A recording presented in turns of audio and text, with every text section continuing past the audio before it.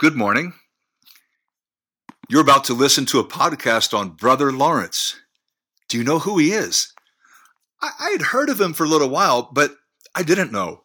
And there is a book called The Practice of the Presence of God, which is mainly his words, although an admirer put very soon after Lawrence died, put together his words and some reminiscences. And so I'll be sharing from both of them, from Joseph de Beaufort, who shares about his interactions with Lawrence, and also Lawrence's words as well, which were written down. I used to think of the centuries between apostolic times and modern times as a total wasteland. No true believers. Now, when I started to study church history, I realized that it's not quite as simple as that. In fact, probably the majority of the church were on track. I would give them the benefit of the doubt, at least up until the 4th century. But even after that, while the majority were careless and compromised, and we can see it getting worse and worse every century, there were still some brave men and women who were not so careless. They took spiritual matters very seriously. Now, Brother Lawrence, who lived in the 17th century, is one of those persons, but there are many others. So I've had to change my view that most of church history was not this wasteland, just corrupt leaders and church attenders who were pagans paying no attention. Although I think that does describe an awful lot of it, it's a too harsh a judgment, because even in the darkness, there were a number of saints, that is, holy persons, whose lives really shone and lighted the way for others. We're going to look at Brother Lawrence's life, his example, the counsel he gave, and his death. So let's begin. He was born Nicolas Herman in France, early 17th century, into a very poor family. As many young men did, they joined the army. You could say that poverty drove him there, because in the army, at least, he could be fed. They'd give him food, they'd give him a small stipend to live on. And this was a time when most of Europe was at war. It wasn't that long after the Reformation started, 1517, that there were armies of Protestants fighting armies of Catholics, even Protestants fighting Protestants, and nearly 100 years of warfare. Lawrence was in the 30 Years' War, which ended in 1648. But he did not have a great run of things. He was taken prisoner by the Germans, and they were going to hang him as a spy. His reply to them was, well, you can hang me if you want to. I've never done anything that would give me a bad conscience, so I'm not afraid of death. And when they realized the sincerity of the fellow, they released him. So he goes back, presumably to the French side. He's wounded, and this is a serious wound. He has to withdraw completely. He goes back to his parents' home. And at this time, he is thinking very hard about the gospel and is developing a certain humility. He had an insight from a tree. Let me share this with you. In the deep of winter, Herman looked at a barren tree, stripped of leaves and fruit, waiting silently and patiently for the sure hope of summer abundance. Gazing at the tree, Herman grasped for the first time the extravagance of God's grace and the unfailing sovereignty of divine providence. Like the tree, he himself was seemingly dead. But God had life waiting for him, and the turn of seasons would bring fullness. At that moment, he said, that leafless tree, quote, first flashed in upon my soul the fact of God, end quote. And it was, in fact, a love for God that never after ceased to burn. So just realizing that the tree looks dead, but great things are on the way. And that's been the experience of many men and women in the history of God's people. They've looked at nature, and nature tells us a lot of things about God. And he learned something right there. Well, he joins a monastic order called the Carmelites. That is, he's going into a monastery. I guess in the 1600s, if you're really serious about God, that's what you did. Actually, in much of the Middle Ages, that was also the case. And it was a barefoot monastic order. They call it discalced, barefoot. So I assume he wore no shoes from there on. When you join one of these orders, you choose a name. And he took the name Brother Lawrence of the Resurrection. But we just call him Brother Lawrence. He became a lay monk, not a full monk. He didn't have the education required to become a cleric. He was a simple man. This was not someone who copied manuscripts.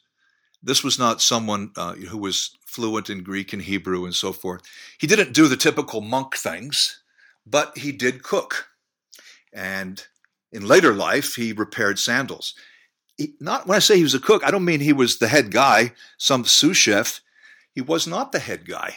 He cooked and cleaned and did what he was told. Well, why are we looking at him in that case if he's not this awesome leader or man of tremendous influence? Well, actually, he's probably both of those, but not in a way that we would think, much more in the way that Jesus describes in Mark 10. He did not lord it over others. So let's look at his strengths. Relationship with God, especially prayer. I'm going to give you samples of what he said. Gracious behavior and speech will become obvious. His counsel to his fellow brothers and to us. And we'll see that this man not only lived well, but also he died well. So let's begin. Let's look at his example and his counsel. And I'd like to begin with the issue of surrender. I've organized this under a number of different headings. Really, as things struck me, and I found myself increasingly challenged the more I spent time with this remarkable man. Before he had experienced God's swift help in his affairs, he had attempted to plan every detail, doing the job in his own strength. But now, acting with childlike simplicity in God's sight, he did everything for the love of God, thanking him for his guidance. Now, these are the words of Joseph de Beaufort. This was someone an admirer, who very soon after Lawrence's death got together, assembled not only the things that Lawrence had written, and there were quite a few, but also added his own comments. Okay, referring to one who had not learned this lesson of surrender, and we're really talking about issues of control.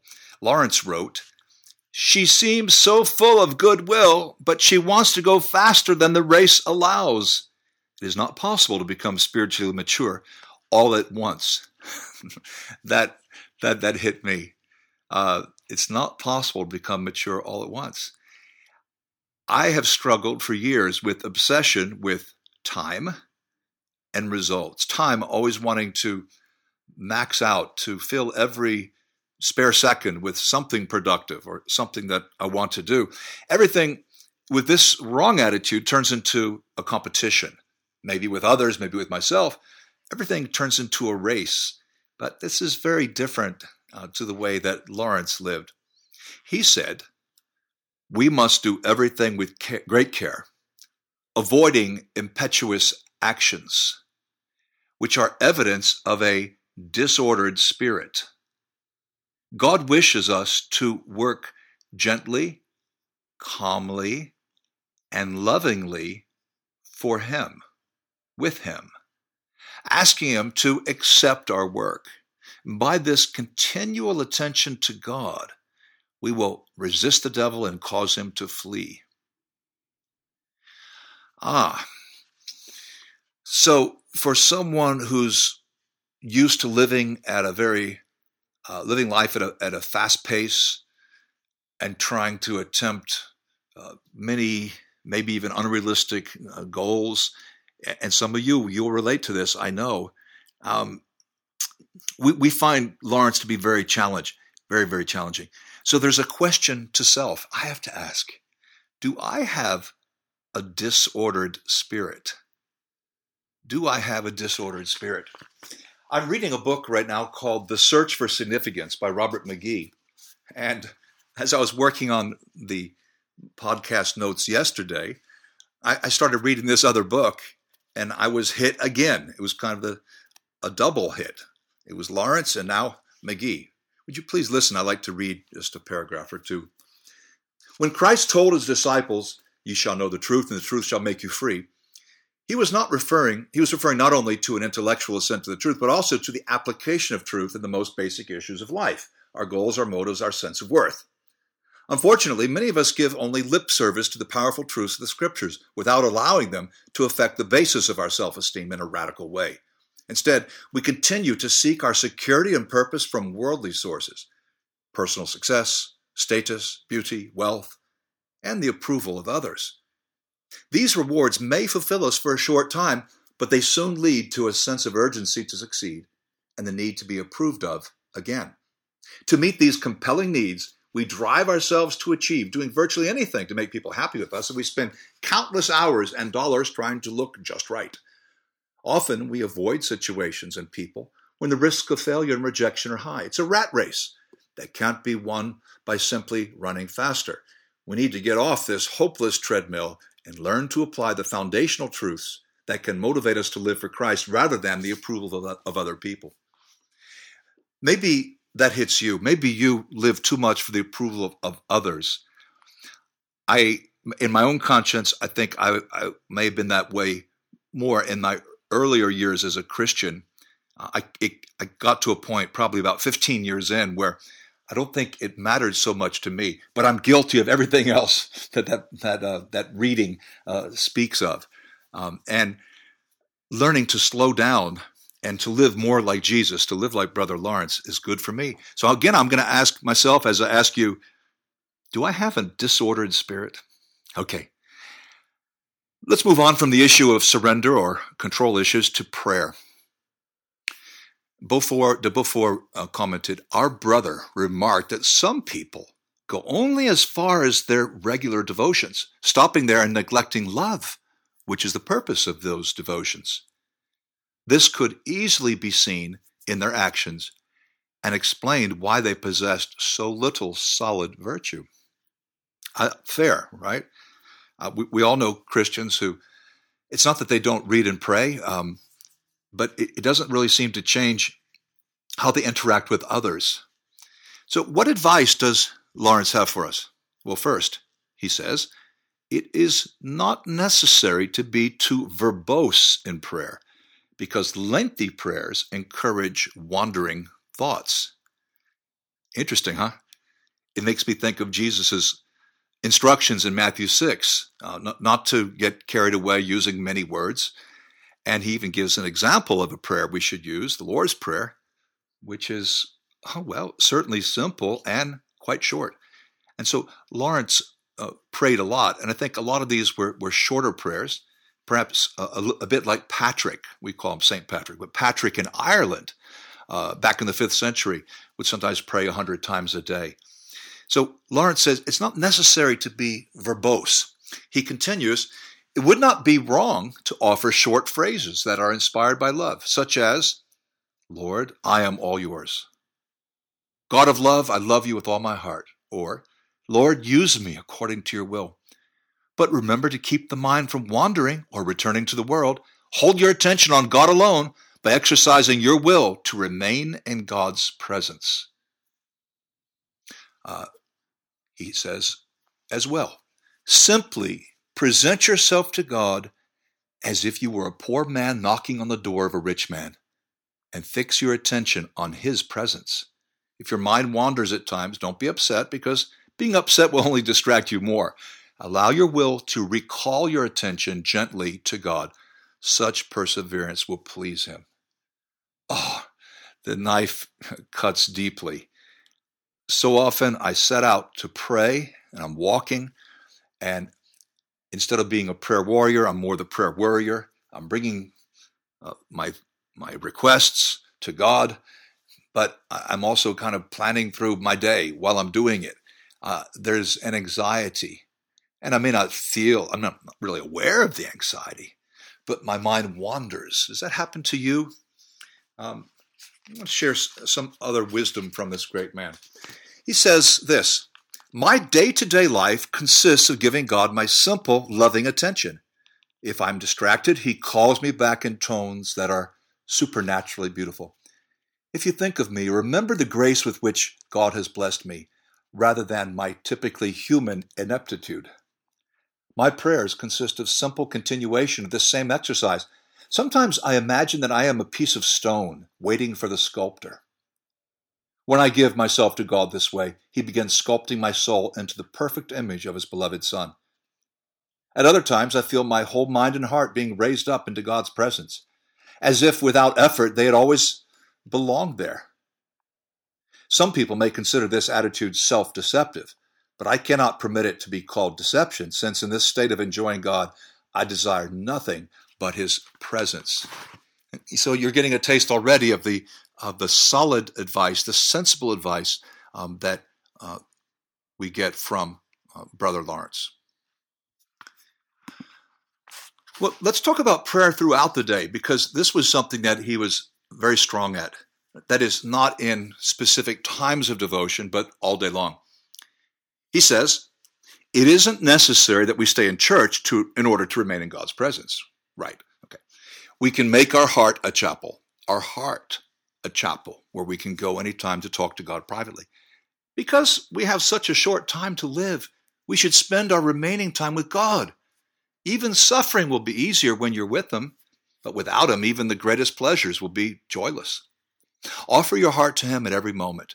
Don't restrict your love of him with rules or special devotions. Go out in faith with love and humility. I think he's telling us to keep it simple and don't get into the mindset that God is pleased when we're one way at church and another way somewhere else. We're always in God's presence. Here's another quote. We must try to converse with God in little ways while we do our work. Not in memorized prayer, not trying to recite previously formed thoughts. Rather, we should purely and simply reveal our hearts as the words come to us. And I've got more examples which I've put into the notes, which I hope you'll take a look at after you listen to the podcast. But one more quotation on prayer from Brother Lawrence. It is not necessary to have great things to do. I turn my little omelet in the pan for the love of God. When it is finished, if I have nothing to do, I prostrate myself on the ground and adore my God, who gave me the grace to make it, after which I arise more content than a king. When I cannot do anything else, it is enough for me to have lifted a straw from the earth for the love of God. What a remarkable image. You've got him making an omelet, and even making the omelet for God. And if there's no more responsibilities, he's lying down on the kitchen floor and praying and just adoring God. He says also, people seek for methods of learning to love God. Methods. They hope to arrive at it by I know not how many different practices. They take much trouble to remain in the presence of God in a quantity of ways. Is it not much shorter and more direct to do everything for the love of God? To make use of all the labors of one's state in life, to show him that love and to maintain his presence within us by his communion of our hearts with his? There's no finesse about it. One only has to do it generously and simply. We can make things too hard for ourselves when we're trying to pray. And if you're like many men especially, you do a little better with reading the scripture than praying. It's hard to express. Well, I think we need to take a page from his book. On the subject of sin and confession, de Beaufort comments, Brother Lawrence was aware of his sins and not at all surprised by them. And, he has that kind of self-deprecating humor. He doesn't take himself too seriously. His words again, that is my nature, he would say. The only thing I know how to do, basically, sin. Yep, that's deep down. He simply confessed his sins to God without pleading with him or making excuses. Question to self. Do I insist on making a fuss when I fall short? The Hebrews 12 speaks of the Lord's discipline, and we can take it too hard. We wilt. We become totally discouraged, and that makes people, I guess, want to pity us, or they realize that that's our hope. But there's an opposite reaction when we have the Lord's discipline, which is to ignore it. to take it too lightly. And that's not right either. Responding to tough times, but even our own dynamics of sin and confession, that's something that is part of maturity. It's not so much that we become sinless, but it's that we're not surprised that we sin, because that's who we are. We are sinners. We confess them, and we move on. We get up. Jeremiah 8:4, when we fall down, we get up. Another area I wanted to share about is times of dryness, dry spells and darkness. For dry spells, you could think of Jeremiah. Think of Jeremiah 17, that beautiful chapter. My wife's favorite chapter in the Bible, I think, if she has one. That even when things are dry, we can still thrive if we trust in God. Brother Lawrence taught that we should remain faithful in tough times because God may be testing us. Even if it's a dry spell, we can take advantage of those times. We can capitalize. But he speaks not just of dry spells, but also of dark seasons. And sometimes that season is not just a month or even a year, but sometimes a season can be longer than that, like a decade. I share from the practice of the presence of God about the life of Lawrence.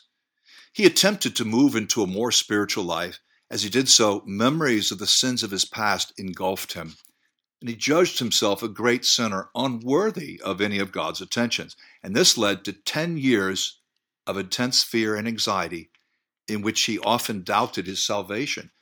With an afflicted heart, he would pour out his troubles to God, but his own fears of what it would cost to serve God completely caused him to resist God's total salvation. This was a time when Lawrence found little comfort in prayer, and yet he continued to pray. He continued to pray.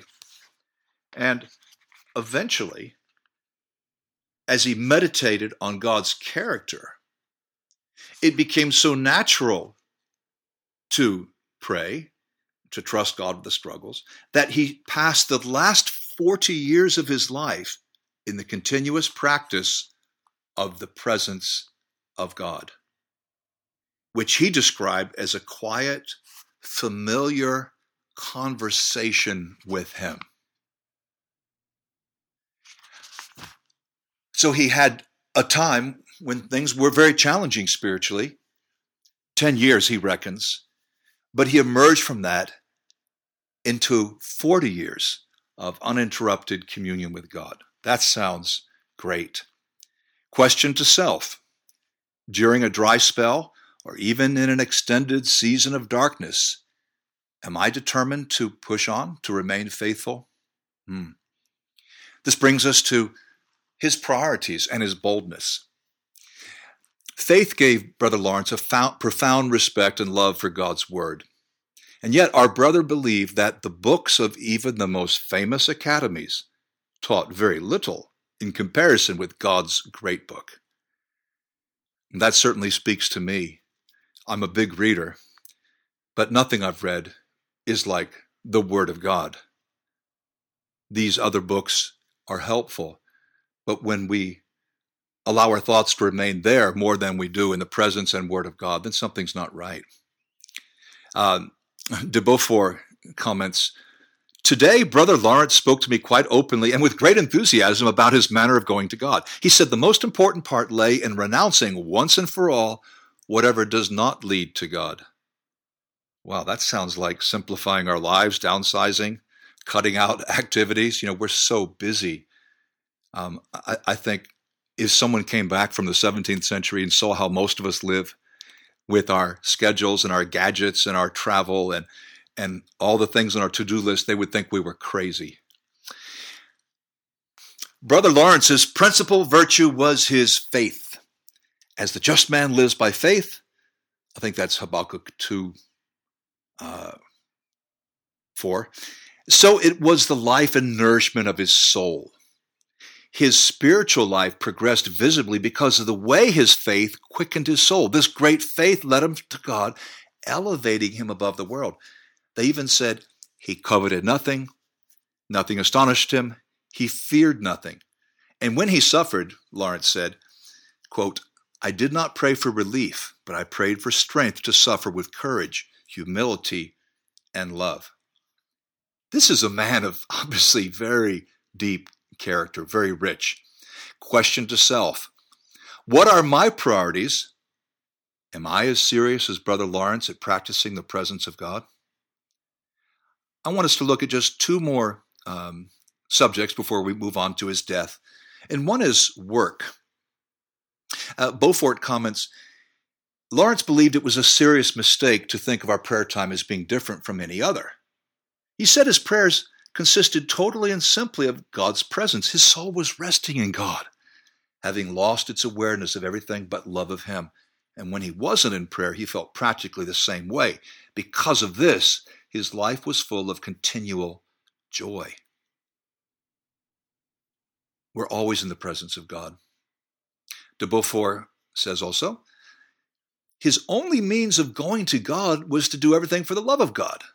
He was therefore indifferent about what he did. Right? Whether he's making an omelet or cleaning, scrubbing a pot, it's all the same. All that mattered was that he did it for God. It was he and not the activity that he considered. And you'll be challenged by this one.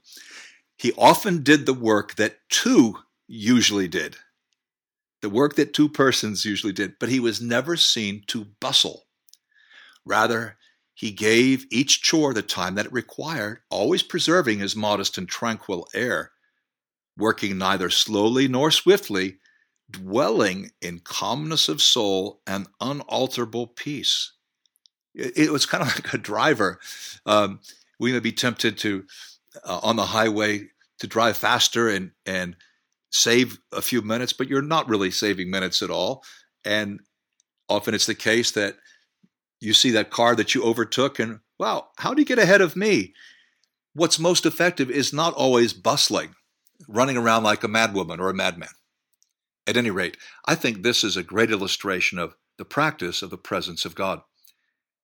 And the area of relations with others. We might think that someone who spends so much time in prayer is a hermit or a recluse. And you may think of that because he was in a monastery. But, monasteries were not full of hermits. Monasteries were communities. So he was with other people all the time. So that's really not at all the case. He wasn't aloof. He wasn't a recluse. Again, his biographer says, in this intimate union with the Lord, our brother's passions grew so calm that he scarcely felt them anymore. He developed a gentle disposition, complete honesty, and the most charitable heart in the world. His kind face, his gracious and affable air, his simple and modest manner immediately won him the esteem and goodwill of everyone who saw him. The more familiar with him they became, the more they became aware of how profoundly upright and reverent the man was. And despite his simple and common life in the monastery, he did not pretend to be austere or melancholy, which only serves to rebuff people. On the contrary, he fraternized with everyone. So his biographer is noting that he didn't make a meal of it. When he was fasting or he's praying, he didn't draw attention to himself or act as though, he's what we would call, I think, a martyr complex, because that just pushes people away. But he was friendly and he engaged with lots of people. As well, he carefully avoided answering those curious questions which lead nowhere. Now, this happens when people come to him for counsel. I think they came to him with a lot of questions. And some questions he wouldn't answer. Right? These curious questions, which serve only to burden the spirit and dry up the heart. But when he was required by his superiors to declare his thoughts on the difficult questions, his answers were always so clear and to the point they needed no further comment. This remarkable ability was noted by many learned men. Isn't that the way it often is? The common man has more wisdom, whether it's street smarts or emotional intelligence, than the academic or the powerful person. He assisted the poor in their needs as much as was in his power. He consoled them when they had problems, offering them advice. And to sum it up in a few words, he did all he could for his neighbor and tried never to harm anyone. He did everything he possibly could to win men to God. Question to self: am I doing all I can to win people to God? Am I even connected with my brothers and sisters in Christ? I think we can learn so much from this man. But it's time to speak of his death. At the season in which I'm recording this podcast, 6 friends have been on their deathbed, 6 friends of mine. And I've noticed a common pattern, because these persons are all Christians, that up to the very end, they're trying to maximize their impact, still meeting with people, still sharing the scriptures with the lost, still having time for fellowship, still serving. And Brother Lawrence lived well into his 8th decade, but he didn't fizzle out. He stayed the course to the very end. That reminds me of the Apostle Paul, in fact, in 2 Timothy 4. It's so easy for us to be tolerant of those who are racked by pain when they drift from God, or they're not really focused on the Lord anymore. But I think the pattern of holiness is that we stay focused on God. We don't become less attached as we move towards death. On his deathbed, Brother Lawrence displayed marks of a stability, a resignation, and a joy that were quite extraordinary. His faith became particularly vigorous, penetrating him with its grandeur and enlightening him with its radiance. He was given some final time alone to reflect on the great grace God had given him during his life. And when asked how he spent that time, he replied that he had been doing what he would be doing for all eternity, quote, blessing God, praising God, adoring him, loving him with all my heart. That is our whole purpose, brothers, to adore God and to love him without worrying about the rest. Wow, what a great response. I hope I can live that way. His parting words, may I share these? And he was regretting the years before he had learned the secret of contentment, before he dwelt in the love of God. And this is what he would say to the younger brothers. Oh goodness, so ancient and so new. Too late have I loved thee. Do not act this way, my brothers. You are young. Profit by the sincere confession I make to you of the little care I took to consecrate my first years to God. Consecrate all of yours to his love. For as for me, if I had known sooner, if anyone had told me the things I'm telling you now, I would not have waited so long to love him. This reminds me of the advice in Ecclesiastes, chapters 11 and 12, to seek our Creator in the days of our youth, and not just seek to become Christians, but to seek our Creator, that relationship. Also, let us look to God with these eyes of faith. He is within us. We don't need to seek him elsewhere. We have only ourselves to blame if we turn from God, occupying ourselves instead with the trifles of life. In the Lord's patience, he endures our weaknesses, but just think of the price we pay by being separated from his presence. Once and for all, let us begin to be his entirely. Let us banish from our heart and soul all that does not reflect Jesus, and let us ask him for the grace to do this so that he alone might rule in our hearts. What's ruling in my heart? And last, I must confide in you, dear friend, that I hope in his grace that I will see him in a few days. Let us pray to him for one another. Well, it turns out that Lawrence passed from this life on the very next day, which was the 12th of February, 1691. He died in relative obscurity and pain and perfect joy. Brother Lawrence shows us how to die because he shows us how to live, and that is by practicing the presence of God.